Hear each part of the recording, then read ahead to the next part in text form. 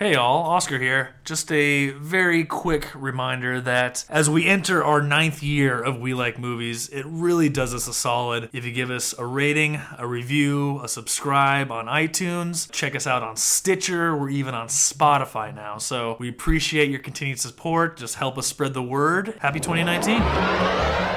What are we waiting for? Action! Let me have your attention for a moment. Let's talk about something important. Now, we're talking business. Let's talk business. Yeah, let's talk business. Oh, you guys like to tell jokes and giggle and kid around, huh? I'm talking about form. I'm talking about content. I'm talking about interrelationships. I'm talking about God, the devil, hell, heaven. It's too cerebral. We're trying to make a movie and not a film. We have a new category this year. Best film ever made by a human being. We should have got Oscar.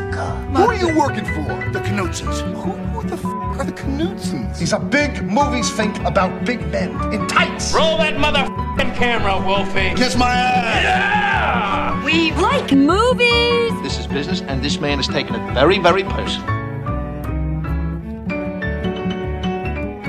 Hello, everybody. This is Oscar Dahl. I'm here with Matthew Knutson, and this is We Like Movies 1999 Retrospectating. Did I do it the wrong way? Retrospectating 1999. That's how you say it. I have a little bit of a penchant for the portmanteau.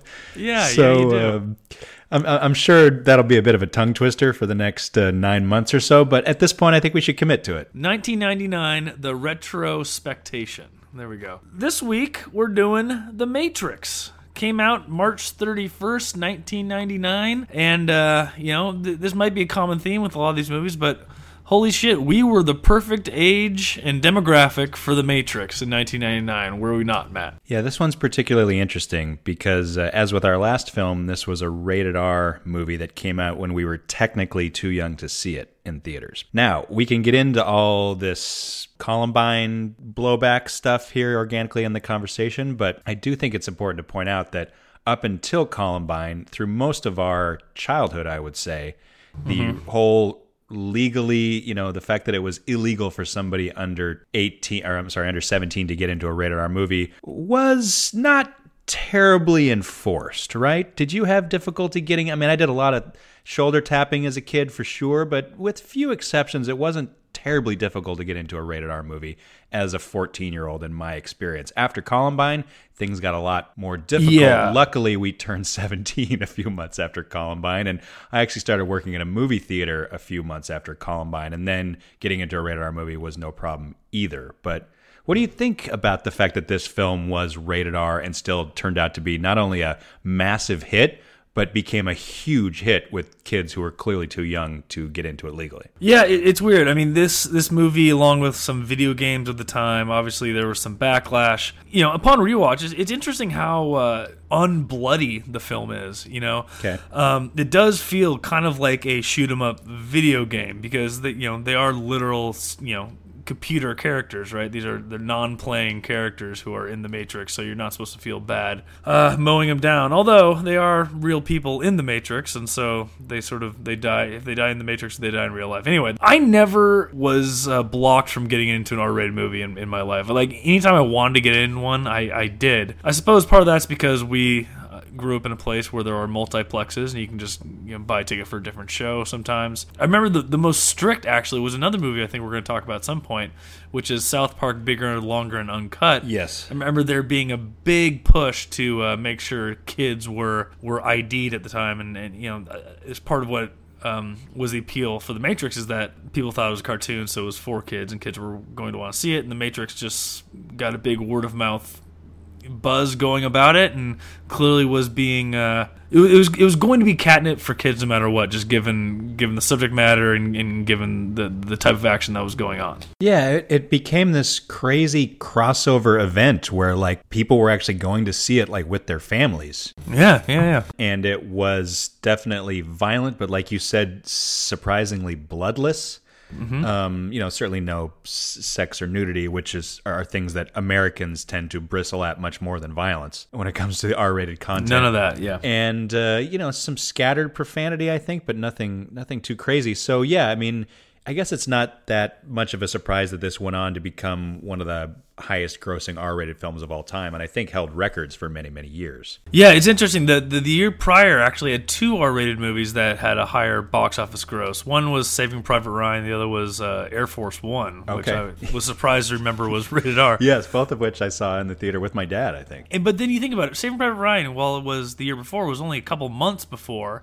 And, there was such a push to be like, it doesn't matter that it's rated R. Kids should see this because, it's quote-unquote important, right? Right. So I wonder if there's any sort of aftermath of that where there's sort of a shrug of shoulders when it came to letting kids see this movie. Obviously, it was pre any sort of Columbine or school shooting backlash. We can get into all that stuff after we talk about the film itself, because I don't think you can talk about this movie without talking about Columbine and the Red Pill and some alt-right things. We don't need to get too far in the weeds, but we can bring up that stuff when we talk about the film's legacy. 99 is so interesting because you have The Matrix, which becomes this phenomenon, this runaway hit, this surprise sort of like R-rated thing, and then you end up with, as you said, South Park, Bigger, Longer, and Uncut, and then you end up with American Pie as well. South Park, Bigger, Longer, and Uncut, and American Pie, hopefully we'll talk about both, but in between those 2 movies, you get Disney's Tarzan, which becomes this huge hit, and there is a conspiracy theory that the numbers on Tarzan, which is a pretty unremarkable film. I'd be surprised if we covered it. We will not be covering it. We will not be covering it, but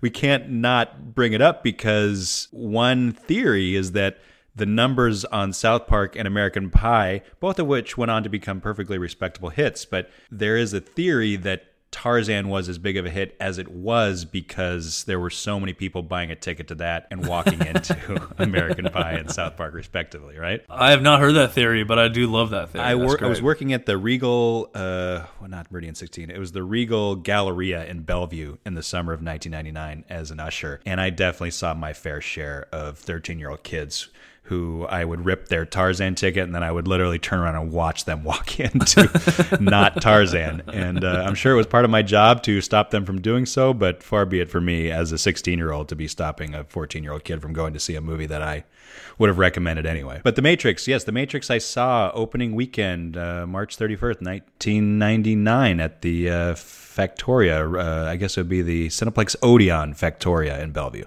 How about yourself? I did see it opening weekend. I can't remember exactly which theater it was. I'm going to assume it was Meridian 16, just right downtown Seattle. Sure. Yeah, I remember being super stoked for this. Obviously, the reviews and the buzz was enormous. I think I had mentioned to you, I forget if it was on the pod or off the pod, that I remember the Super Bowl commercial. Oh, yes, of course.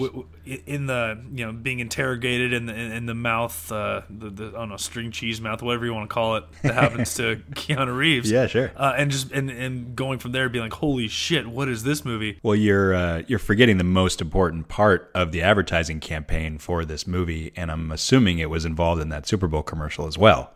Which is what? The Enigma, the music by Enigma, right? Like, was there anything that said late 90s more than scoring a trailer with Enigma? Exactly. And then the whatisthematrix.com. Of course. I remember that too. Great tagline. I couldn't find the Super Bowl commercial though. I couldn't find what I remember so vividly. I don't know if maybe it wasn't the Super Bowl, maybe it was earlier in the NFL playoffs, but there's no sign of it anywhere. So that could be just a misremembrance by me. But I remember I hadn't heard about it for that long beforehand, and it hadn't gotten even a ton of buzz on like the Dark Horizons, Ain't It Cool News sites until Horizons. Wow, yeah, that takes you back to the 90s. Oh yeah, until maybe a month before. But there was just crazy groundswell. And you have to give credit to the ad campaign, I suppose. But I think once kids started seeing those visuals and the wire foo and the bullet time stuff that we hadn't ever really seen before, that's when it started happening. Do you remember anything specific about the movie that got you excited, or was it just the whole package? Well, like I said, Enigma. But no, honestly, like this was pretty unprecedented. Let's set the table a little bit here. So we got the Wachowski siblings at the time were credited as the Wachowski brothers, who were coming off of Bound, right? Yes. So Bound was 1996, I believe, 3 years earlier. And I doubt very much that I had seen it at that point. Since have, obviously, and it has since become my favorite Wachowski film, actually. Wow. I still think it's kind of their masterpiece, which I know is a little bit of blasphemy to some people. But so 3 years earlier, they make this movie Bound, which is kind of like structured to be a calling card for them, which is exactly how it worked. They were coming off of, I think they were comic book writers, and then they were spec screenwriters, and they wrote the script for that film Assassins, actually shot in Seattle. Yeah, with Sylvester Stallone and Antonio Banderas and Julianne Moore. I did read that they sold the script for Assassins, and whoever was the head of Fox at the time liked it and signed them to a 3-picture deal. And at that time, it was going to be Assassins, Bound, and Matrix. I think they had all those sort of lined up, ready to go. And Bound, like I said, like you said, was sort of a calling card. Can these guys do this sort of show me type thing? Are you a Bound fan? Yeah, I mean, I haven't seen it in years, but I remember I hadn't seen it pre-Matrix. I watched it after. Definitely a different kind of thing, but it really holds up. Yeah, it holds up. It's a really good movie. It really holds up, and it's especially fascinating to watch it now in the context of the fact that both of these filmmakers have now transitioned to being women. Gina Gershon's best work is Jennifer Tilly's best work, and I think it's actually Joe Pantoliano's best work. Now that's, I know, saying a lot considering the fact that he's probably one of the greatest character actors of all time, but it's pretty rare that he gets, I mean, he's kind of the de facto lead of I guess it's a three-hander, really. But he is exceptional in that movie. So funny, and the movie's so stylized and sexy and inventive, and it's just very smart in the way that it utilizes this very, intimate, low-budget setting, and yet still manages to say very big things about feminism and makes commentary about, noir itself. And I don't know, it's like the perfect calling card debut feature.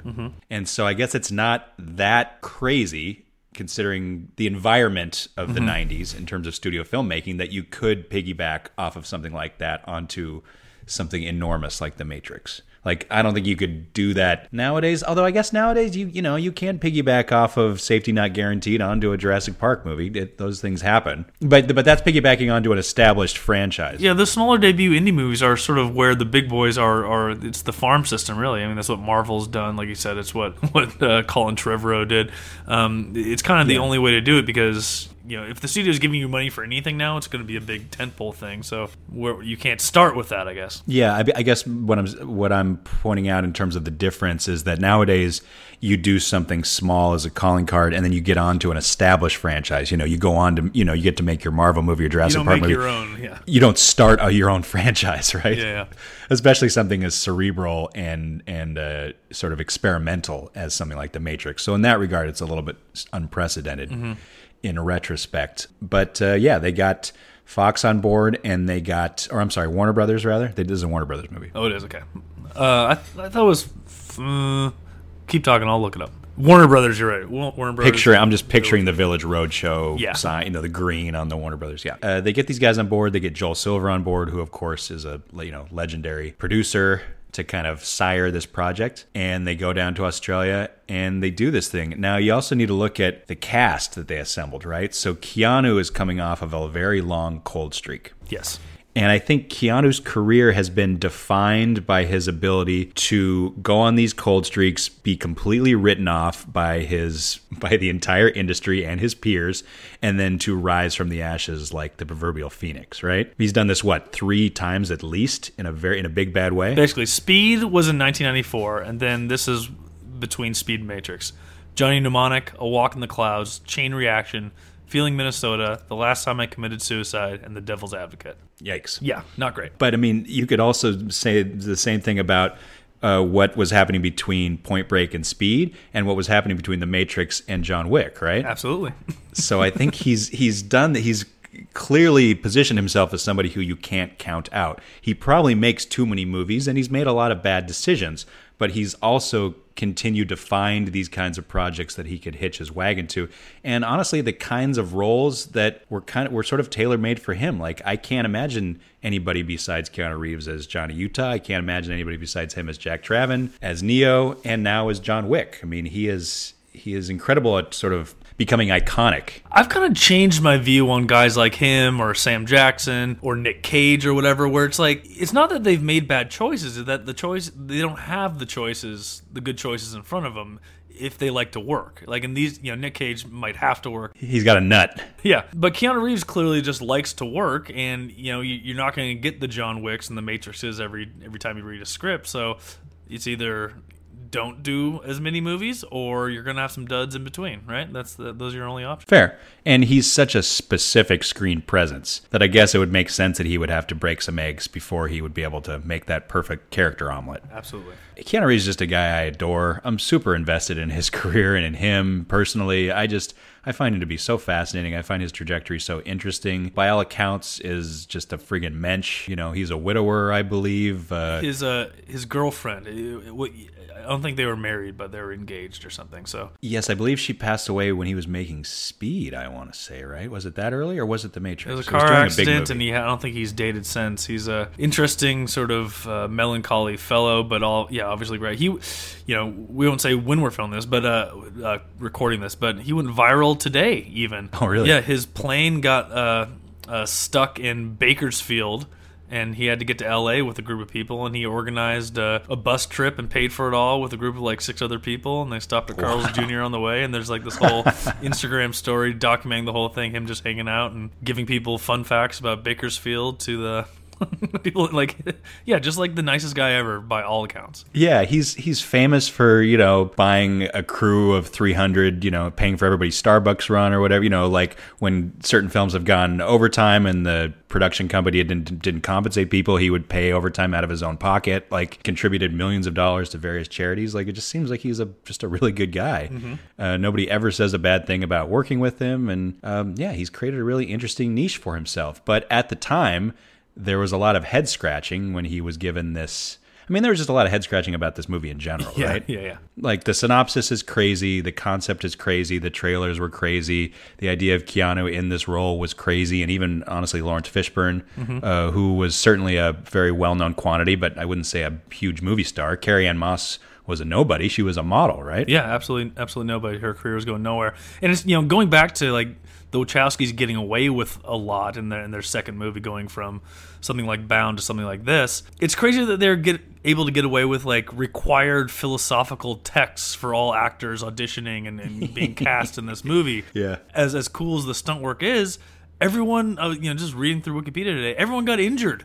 Keanu Reeves had neck surgery. Like Lawrence Fishburne fucked up his hips. Like Carrie-Anne Moss had a leg injury that stopped her from being able to shoot some of the skyscraper scenes or whatever. Yeah, they were clearly, I don't know, overstepping their bounds in a lot of ways, but fuck, it all worked out. It could have gone to shit, but it all worked out. Obviously pushing this whole bullet time concept, which, if it didn't work, could have potentially torpedoed this whole endeavor, at least from an aesthetic standpoint. Mm-hmm. Will Smith actually points to the whole bullet time experimentation as the thing he was most insecure about, and one of the reasons he decided to go and do Wild Wild West instead, right? Yeah, that, and he also said he just didn't get it. I don't know why he would cop to that, but the movie is such a classic now, and has become, has been such a lasting sacred text. Mm-hmm.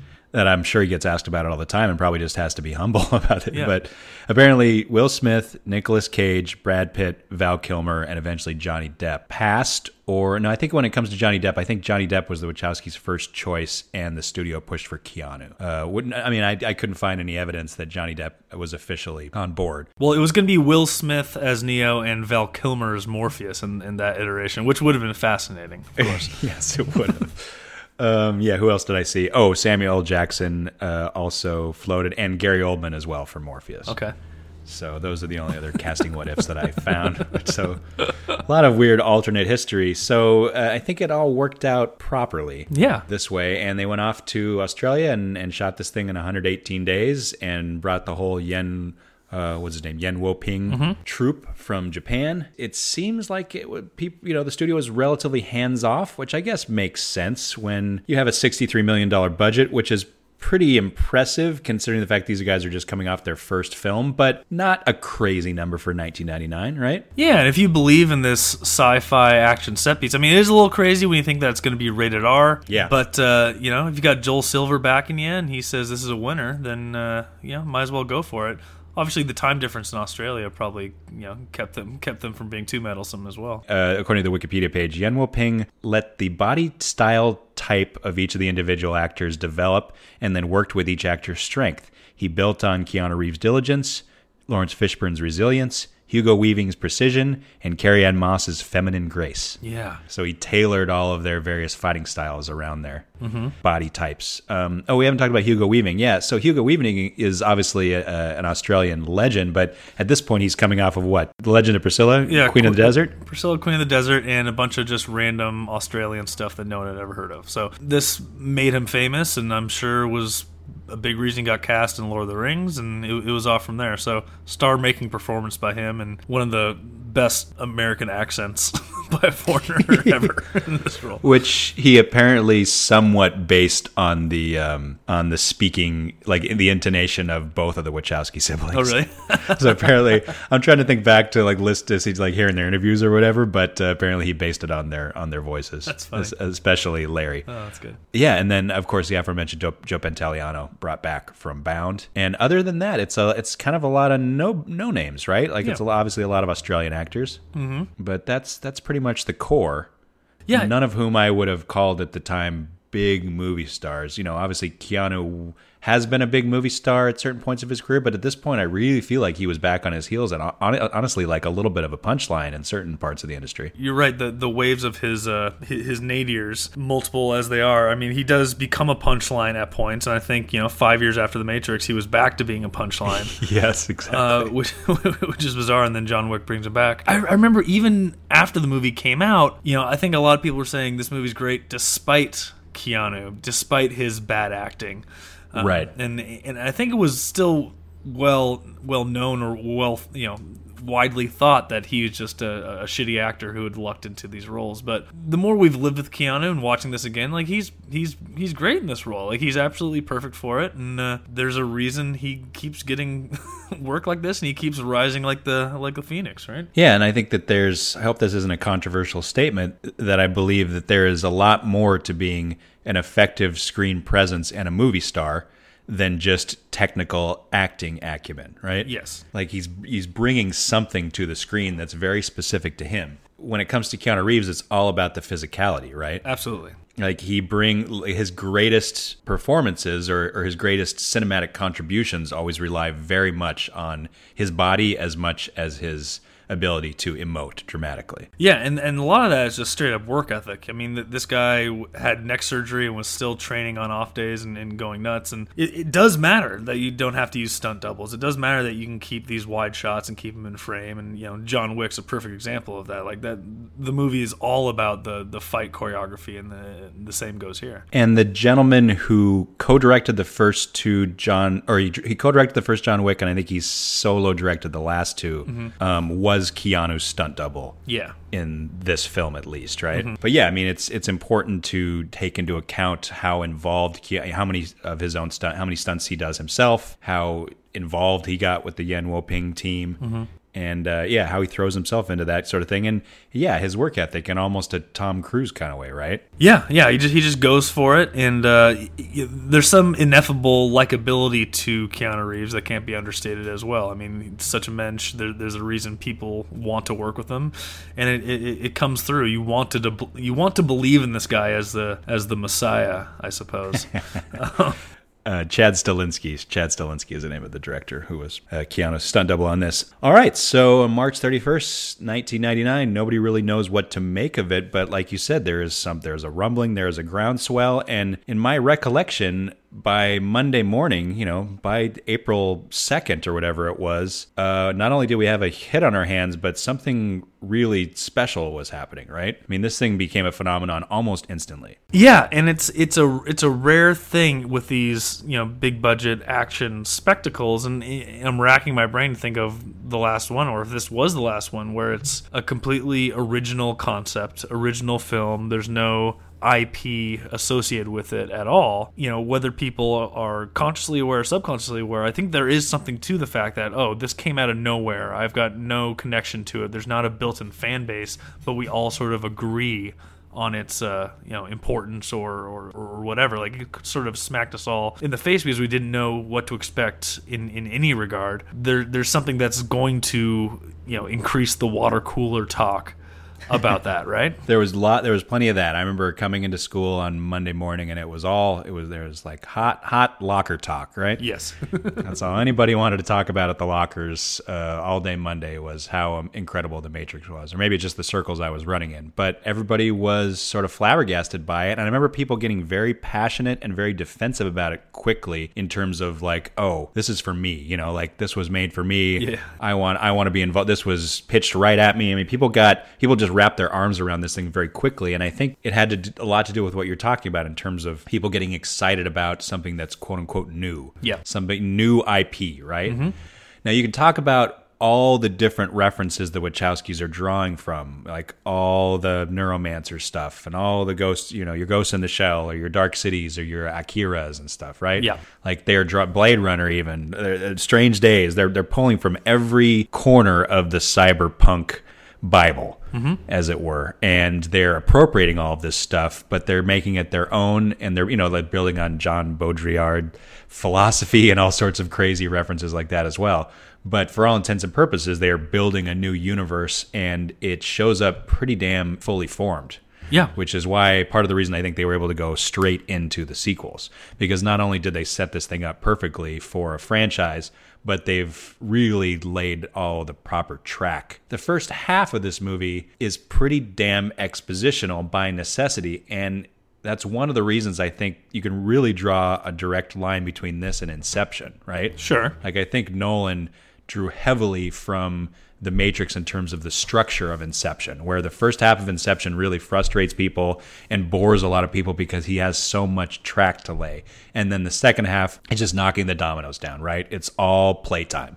Yeah. And that's kind of how The Matrix feels as well. I find the first half of The Matrix to be kind of a slog, and then I find the second half to be a hell of a lot of fun. But I think it's kind of by design, and it's kind of necessary that it exists that way. It's interesting that you say that. I mean, I was perusing just a bunch of the old reviews from 1999 of the film, and it does seem to me that a lot of the middling to negative reviews said the exact opposite. Interesting. Where they loved the first half and thought the second half sort of devolved into action gobbledygook, right? It shows you what my priorities are, I guess, right? Yeah.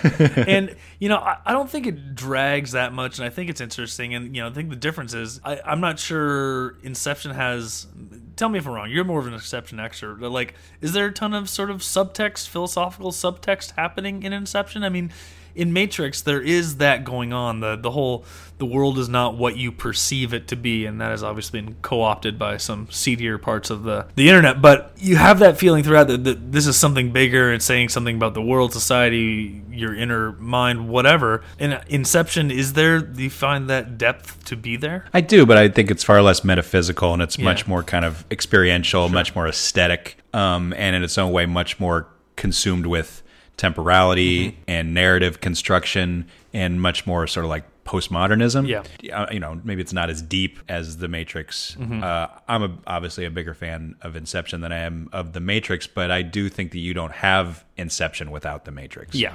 And you can't really overstate how incredibly influential this film has been over the course of the last 20 years, for better or for worse. Yeah. And I'll just go ahead and out myself here. I'm not a huge fan, and I've never been a huge fan. And at the time, I was a little bit taken aback by how much of a phenomenon this became. And I wouldn't say that I was going around falsely presenting my feelings about the film. I wasn't going around telling people that I loved it when I didn't. But I was probably nodding and smiling in conversations when people were effusive about it, and keeping some of my thoughts some of my nitpicks to myself more than I would have if it hadn't been such a resoundingly beloved text immediately. Over the last 20 years, my relationship with the film hasn't really changed that much. It's not a movie I revisit all that often, and that's part of the reason I was really excited about this series, and this was definitely a necessary film to revisit. I've been very excited about talking about it, and I've actually watched it a couple times since we first announced this series to make sure that I really gave it the chance in retrospect. Well, as a cinephile like yourself, Matt, it's hard to fully fall in love with a movie when everyone else is doing it, right? Like you want to love the movies that are a little underappreciated, right? Is that normal?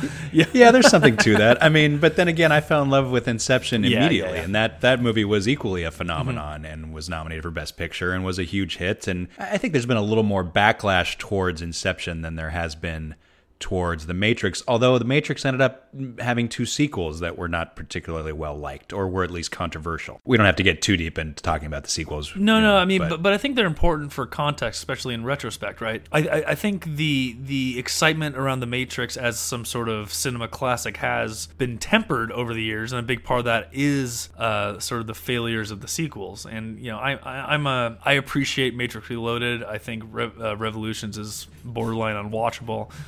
But I think the amount of like masterful depth that people ascribe to the first Matrix and like, oh my God, this is so profound and life changing or whatever. The sequels sort of shot that idea in the face, right? Like maybe the Wachowskis just found lightning in a bottle here, got lucky, and they weren't as in charge of the narrative as maybe they seemed when this movie first came out. However, like the general response to it was a little odd. I mean, I wasn't an obsessive fan. I really liked it.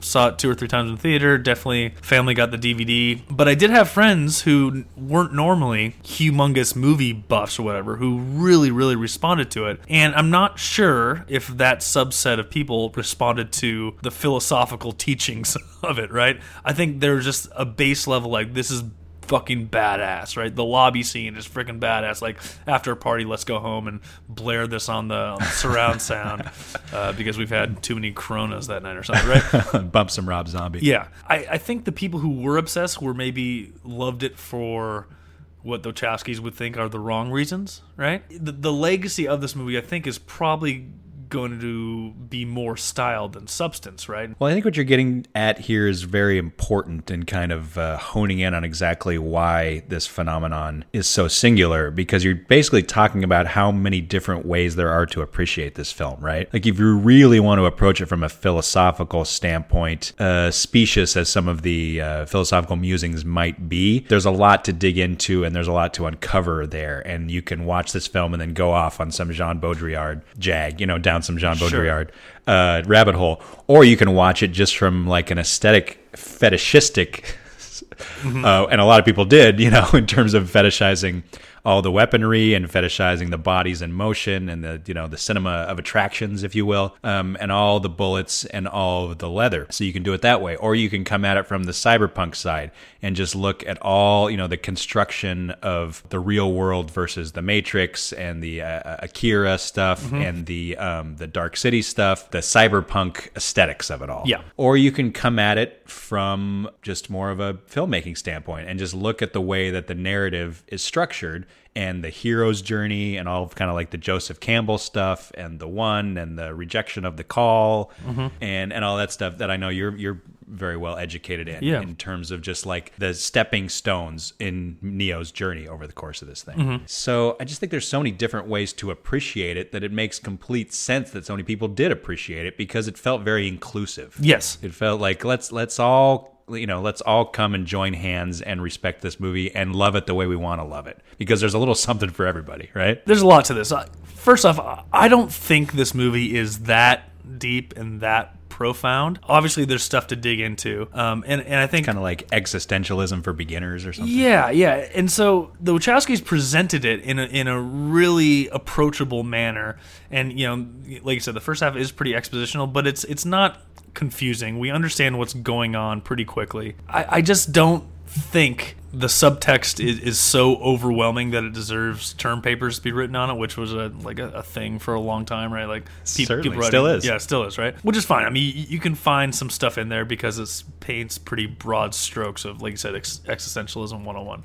I think in a deeper context, as we get further away from it, I think the most compelling thing to look at is just the fact that the Wachowskis have transition from men to women, how much we can ascribe this movie and this narrative to what they were feeling, right, at the time. And I think that's more interesting than any sort of deep philosophical text that we're required reading for the cast. We can talk about their careers more broadly even, and where they've gone from here, because most people would suggest, and they wouldn't necessarily be wrong, at least from a financial standpoint, that it's been downhill since The Matrix for the Wachowskis. Personally, even though I think Bound is still their best movie, I've been fascinated by what they've done post-Matrix.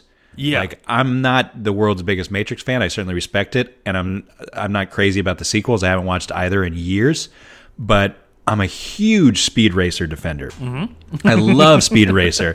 I'm a huge Cloud Atlas defender. I think Cloud Atlas is their... You think it's their masterpiece? Is their best movie, yeah. I mean, an argument could be made it's their most ambitious film for sure. Mm-hmm. And there was even parts of Sense8 and Jupiter Ascending that I found interesting.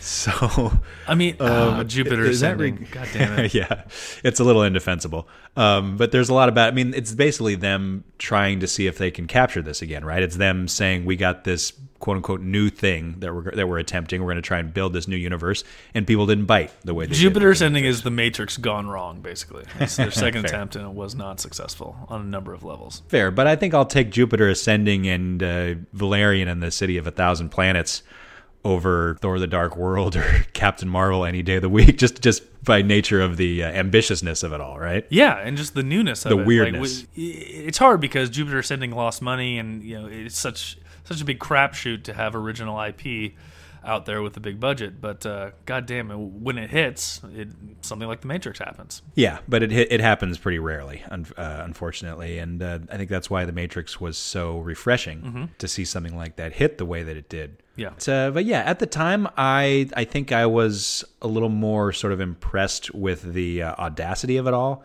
And I was maybe a little too young and naive to hone in on all the existentialism, the Marxism, feminism, Buddhism, nihilism, all the isms. Yeah. And like you said, even all that stuff is a little bit entry level. Mm-hmm. Rewatching it a couple times in the last 3 weeks or so, my thoughts about the film have remained pretty consistent in that I'm a little bored with the first half, even though I think that the storytelling and the world building is pretty clean. I just don't really care about Keanu Reeves hanging off of buildings, and I don't really care that much about Lawrence Fishburne and his mirrored glasses and all kind of like the affectations of it all. Yeah. And I find a lot of kind of the gross viscerality of it to be a little bit off-putting. Like, I'm kind of grossed out. It's a very gooey, it's a very slippery first half, right? Yeah.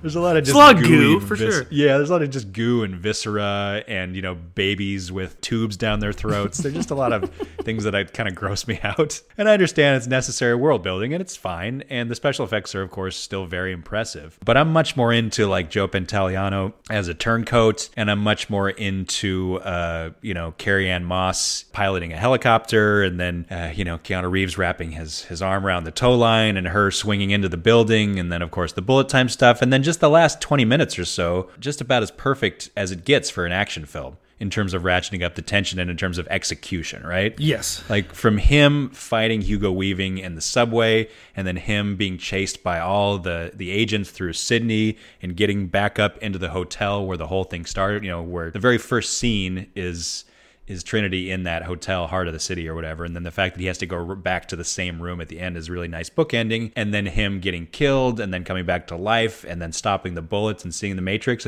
It doesn't get much better than that. I mean, that scene where he finally sees it gives me chills just talking about it. It's pretty much perfectly executed. Yeah. And I think you can't understate how important that is for this movie becoming a phenomenon and the rewatchability of it. Like, when movies really stick the landing like this, it makes it, you just leave the theater on a high, right? And that's what we all did collectively at the time.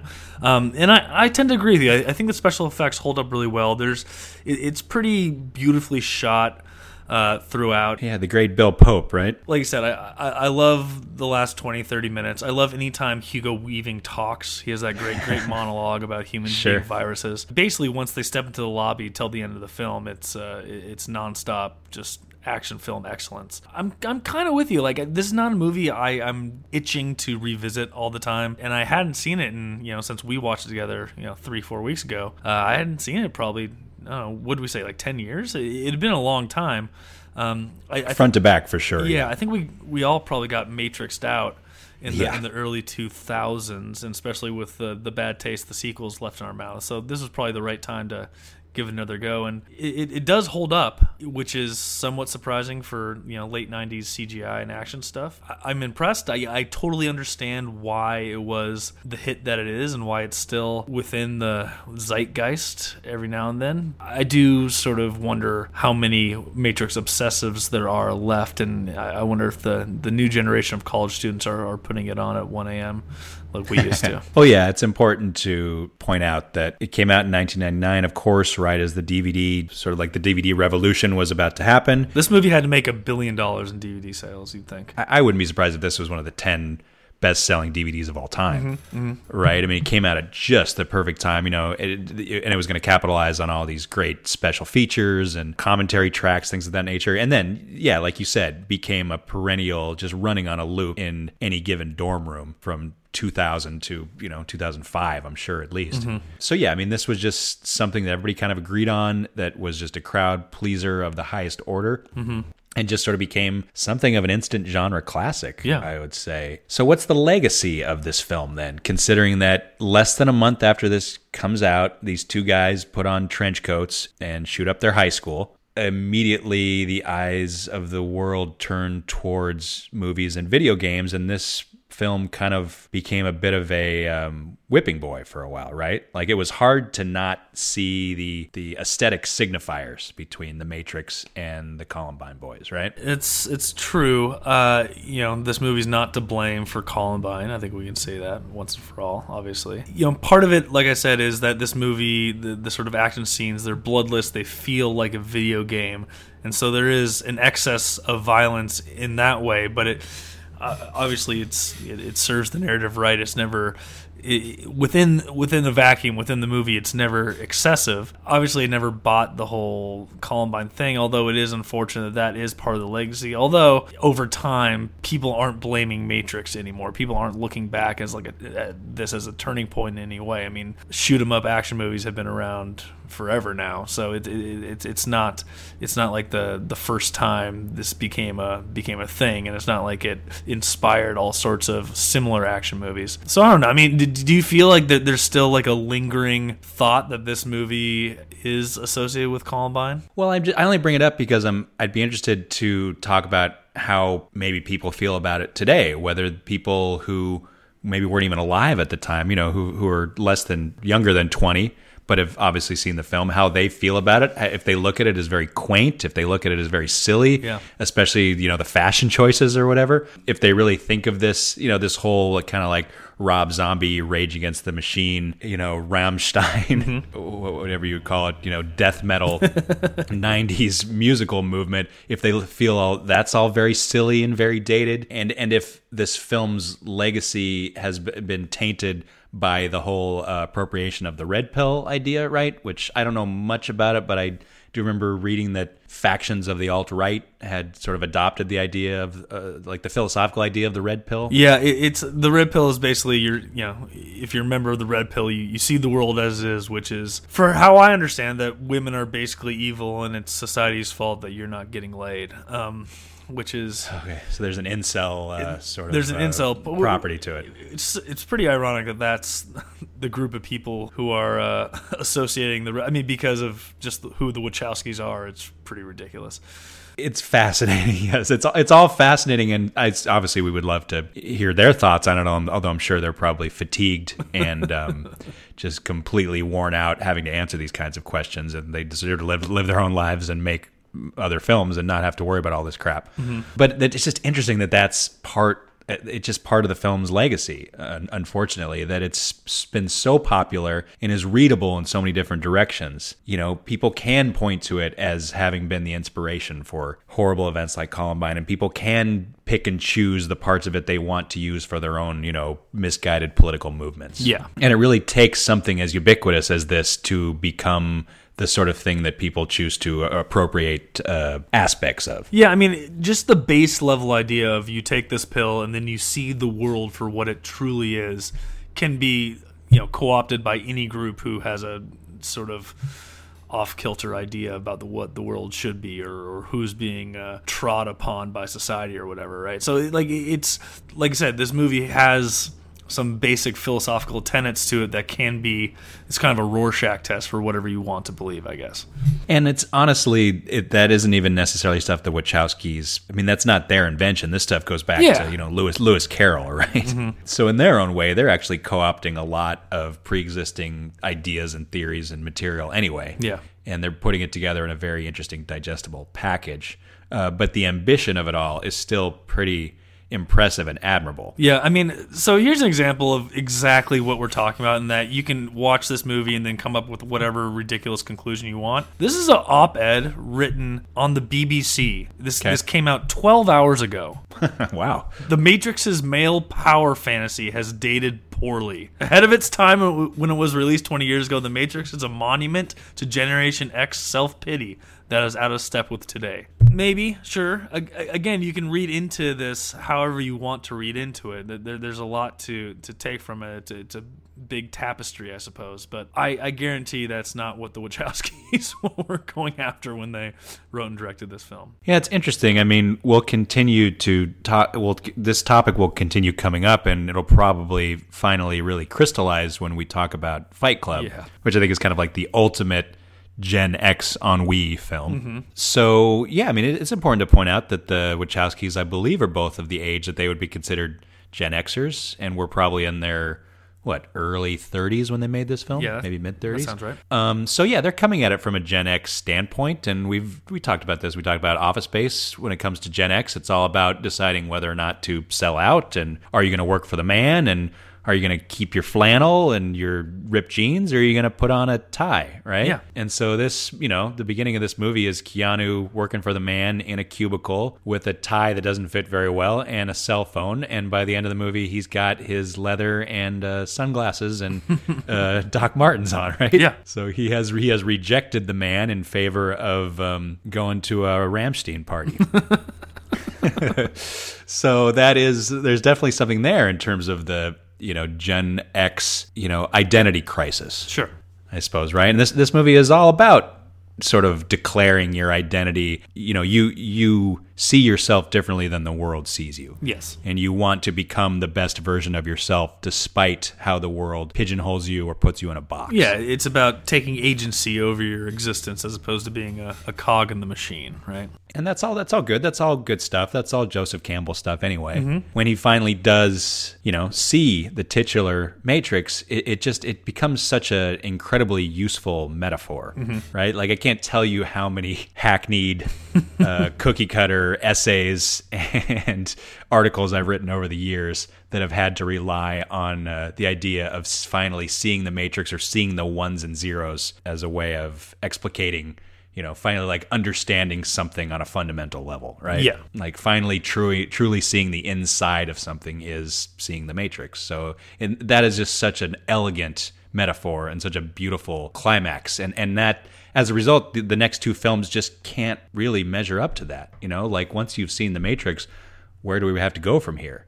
There's a lot of interesting things happening in those second two films, and there's a lot of ambition, and there's some fascinating sequences, and they gave it their best shot, mm-hmm. and they really tried, and they didn't attempt to remake the first film. They attempted to try and push it further, and in that regard, I'm impressed with their ambition, but I really feel there's nowhere to go after you've seen the ones and zeros. Yeah. And for me, that's obviously the high point of the whole series. Do you think this movie would be held in much higher esteem if there'd never been any sequels to it? I think so. I think, unfortunately, maybe fortunately, for better or for worse, bad sequels or bad prequels even will certainly complicate the legacy of any given IP. Yeah. So how can it not? Are there good things to glean from the Matrix sequels? Or, did they make people happy? Mm-hmm. I don't know. The car chase is pretty cool. Well, that's the thing, is that we're just sort of grasping at straws to like. The architect's pretty cool. I like the architect. Apparently, a role that was originally offered to Sean Connery. Oh, that would have been fun. But apparently he didn't get that the same way he reportedly didn't understand Gandalf either when he turned down that role. Yeah, and we're better for it. So the film went on to make $464 million on a $63 million budget. Yeah. I haven't even bothered putting that into the inflation calculator. Inflation calculator, but it's still a pretty enormous number. I can't find anything on what the Wachowskis' next project is. They're probably still reeling from Jupiter Ascending. They don't have to do anything, but it'll be interesting to see if Hollywood anywhere gives them any money to do anything big ever again, because they haven't risen to the Matrix heights since over the last basically 20 years. No, but I think the biggest compliment you can give the Matrix in terms of its sort of like cultural significance is that I think the Wachowskis will never not be able to find money to make movies. Yeah, probably. Does that make sense? Yeah. Like, I think the Wachowskis will always work if they want to work. Now, their budgets may need to be a little more modest. They may need to work, they might need to do the Sense8 thing and work with Netflix. They may not necessarily ever be able to work on the level of The Matrix or Speed Racer or Jupiter Ascending again. But I think the Wachowskis will always be able to create if they want to, based on the fact that The Matrix is an enduring classic. As long as there are people who are old enough to remember how The Matrix made them feel the first time they saw it, I think people are always going to be willing to pick up the phone when the Wachowskis call. Yeah, and it's a damn shame Cloud Atlas sort of got a stink on it from the very beginning for whatever reason, just too complex, too weird. But I think that movie will continue to rise in esteem the further we get away from it. Will it be known as some misunderstood classic? I hope so, but it may not get to those heights. But I do see occasionally people being like, I think we all missed the boat here on Cloud Atlas, and hopefully that continues. I agree. And I think we're going through a time of reevaluation of Speed Racer, which I know is just a movie that I continue to bang the drum for, but I don't think I'm alone in that. And for people who love The Matrix or maybe watched it for the first time because they're prepping for this conversation, in which case, thanks for doing that. We're so happy to have you with us. For people who love The Matrix and haven't seen Cloud Atlas or Speed Racer because of the quote-unquote stink on either of those two films, please seek them out because they are both phenomenal films and really interesting for completely different reasons. And Bound as well, which again I still think is their most sophisticated film. Yeah. Probably the film of theirs that I revisit the most, and just still one of the all-time great cinematic debuts. I think that about wraps it up, Matt. Any final thoughts? No, I was really looking forward to this one, and it's still just a fascinating cultural artifact. 20 years on, it seems like there's just still a lot to talk about when it comes to this movie. And it still rewards a rewatch. All right, everyone. This has been Retrospectating 1999, The Matrix. We'll be back for more from this series in the coming months. But in the meantime, if you haven't subscribed, please do. And we'll talk to you soon. Say goodbye, Matt. Goodbye.